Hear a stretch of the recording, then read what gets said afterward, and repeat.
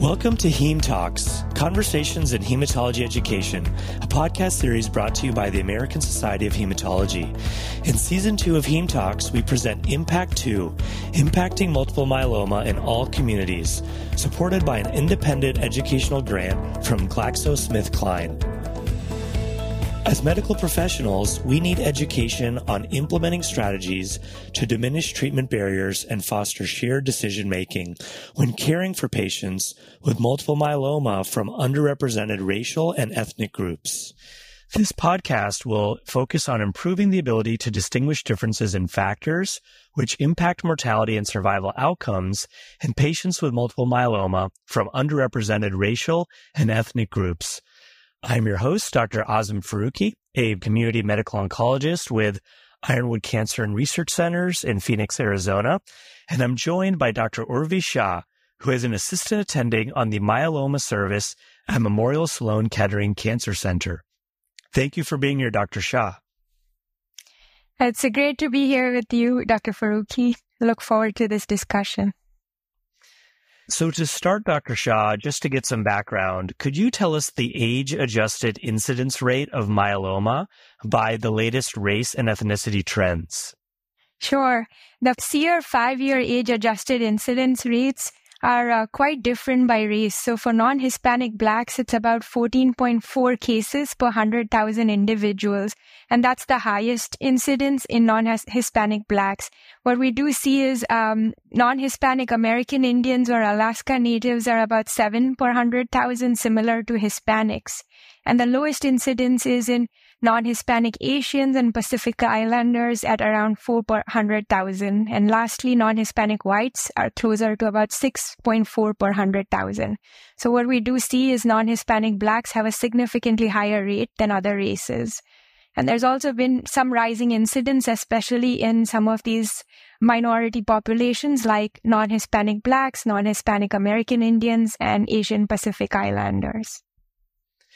Interesting. Now, could you please share the mortality by race in the general population who have myeloma?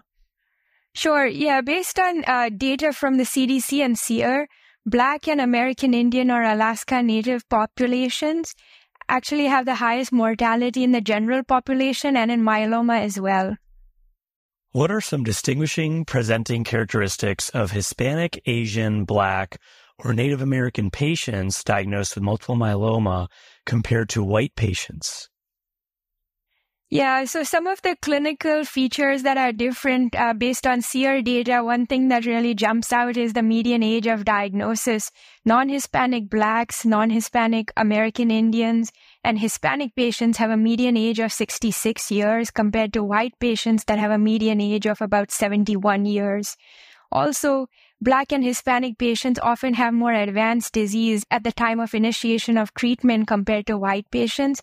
And this can be seen in a couple of studies just to give you some examples. So looking at the 9 ECOG and SWOG trials for newly diagnosed myeloma, non-Hispanic Black patients had significantly higher rates of anemia and elevated LDH or lactate dehydrogenase compared to non-Hispanic whites. And this was published in Blood Cancer Journal in 2018. And then there is another more recent SEER study in Hematologica in 2023 showing that Hispanic and non-Hispanic Black patients have higher early 2-year mortality rates compared to white patients, suggesting again that they may have more advanced disease at presentation and a lower median age as well. Thank you for that. That's very interesting information and, quite striking differences. In this day and age, risk stratification and genetic testing has become such a forefront in oncology. What would you say are some factors that affect survival and mortality outcomes in patients with multiple myeloma from underrepresented racial and ethnic populations? Sure, Dr. Faruqi, that's a good question. Underrepresented groups possibly have lower incidence of high-risk mutations, and I'll discuss some studies around this topic. A case of a patient that I saw in clinic recently comes to mind.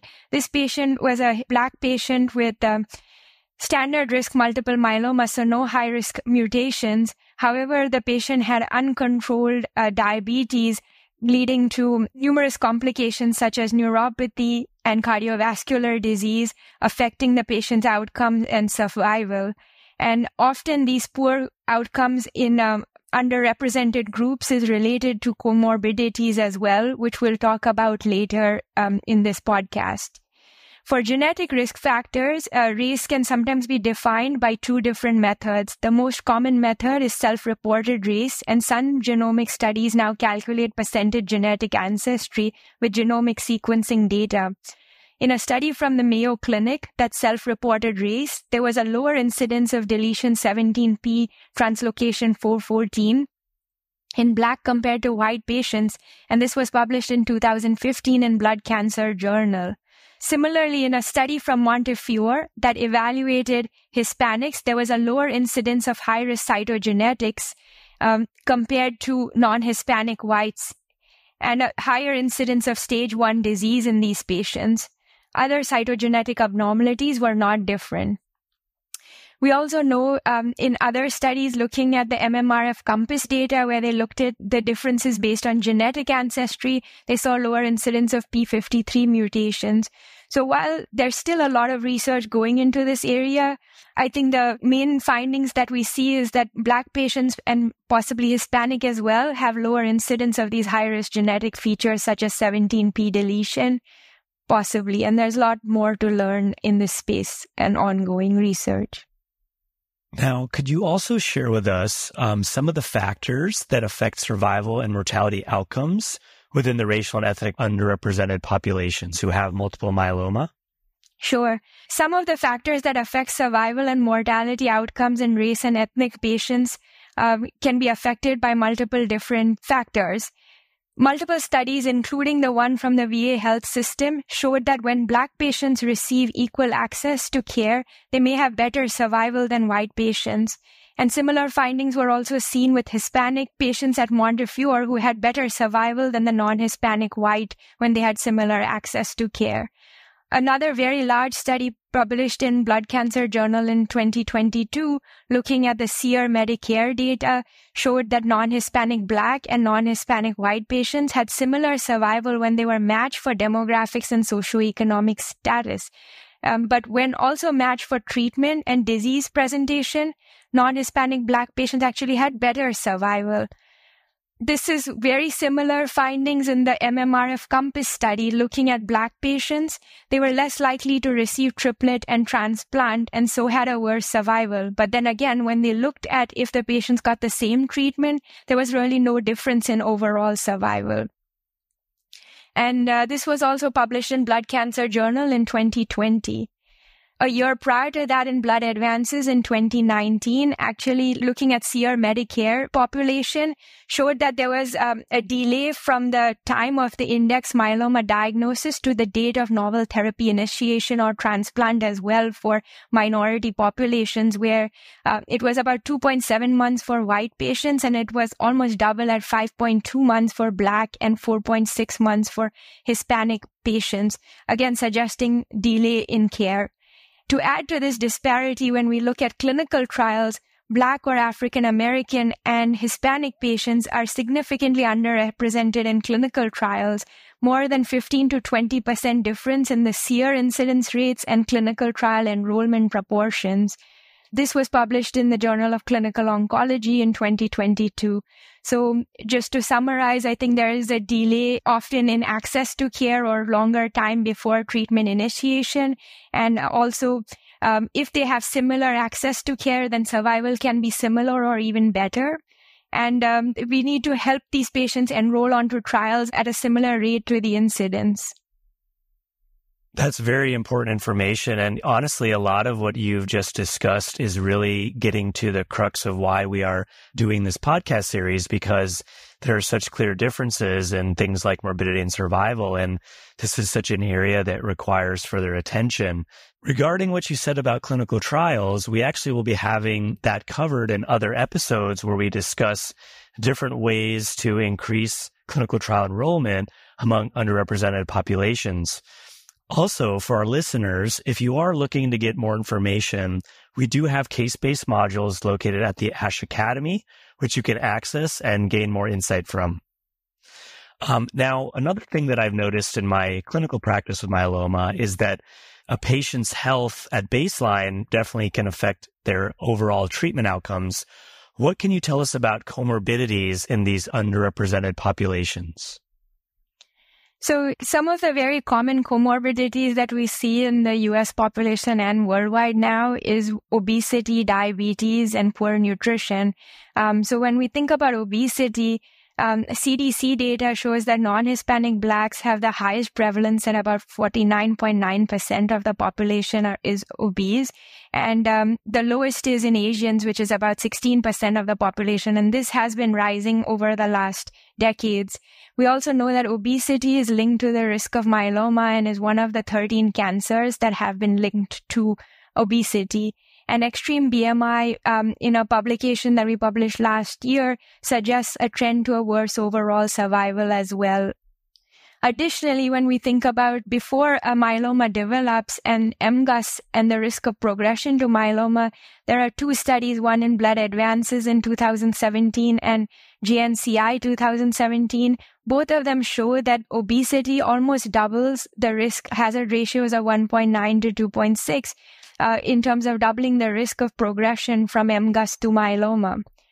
Another comorbidity we can, that's quite prevalent is diabetes. And diabetes also has a high incidence, a prevalence rate of about 12.5% in non-Hispanic Blacks and 8.5% in non-Hispanic whites, so much lower there again. And diabetes has been linked to increased risk of myeloma in some studies. And we published this year in Blood Advances showing that it is associated with worse outcomes as well.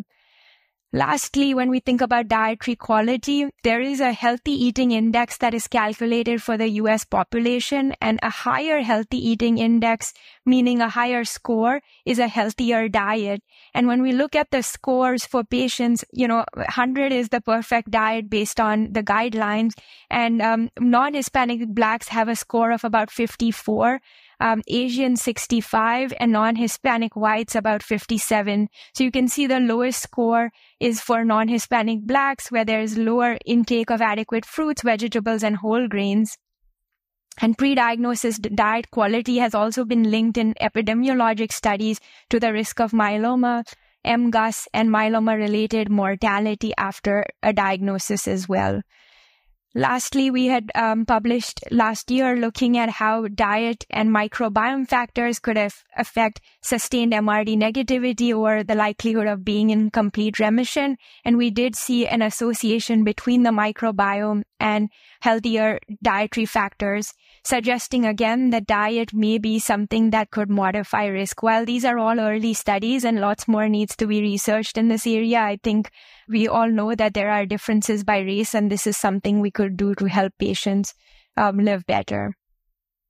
Those statistics really highlight not only the disparities in myeloma, but the overarching health disparities that we have kind of within our healthcare system. And another aspect that I've seen clinically, and I bet a lot of other doctors can attest to as well, is how socioeconomic status can affect patients. Have you come across any data regarding socioeconomic status and outcomes in myeloma? Yes, definitely. And, a case of a patient that I saw in clinic recently comes to mind as well, where this patient was a non-Hispanic Black young patient who recently went through a divorce and also moved to come closer to his family and his parents to live with them while getting treatment with this new diagnosis of cancer, but simultaneously had a lower socioeconomic status and had issues with trying to manage coming in for treatments and all of that. So I think in this patient, you can see multiple factors at play, which we need to work on as a team with social work, nutrition, everything together. So when we think about socioeconomic status, this is another driver of disparities where Blacks, Hispanics, and American Indians are less likely to have undergraduate, graduate, professional, or doctorate degrees, and also significantly lower annual incomes than Asian or white counterparts. Patients with the highest tertile of socioeconomic status also had better overall survival than the lowest tertile in a study looking at Sear and Washington University databases. And this was published many years ago in 2015. And Similarly, insurance status, location of care, income have also affected overall survival in another study published in Cancers in 2021. Thank you for that information. Now, I know we covered a great deal of topics, but could you describe a few key take-home messages for our listeners? Sure. So I think we talked about, the differences in incidence, the differences in mortality, the diagnosis age, genetic differences such as lower incidence of high-risk features, the delay in treatment initiation, leading to differences in outcomes, and as well as socioeconomic status, comorbidities, dietary quality, and clinical trial participation. So I think we see these disparities and differences really at every stage of treatment and care.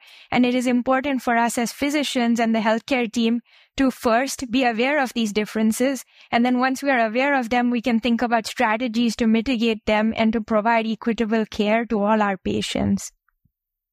Thank you so much, Dr. Shah, and thank you all for listening to this episode of ASH Impact 2, a discussion about identifying factors that impact outcomes for patients with multiple myeloma who come from underrepresented racial and ethnic groups. We hope you found this discussion informative and engaging. Please tune in to our other podcast episodes for insightful discussions about multiple myeloma in underrepresented populations and their survival outcomes, as well as treatment considerations. You can find the full list of podcast episodes at hematology.org.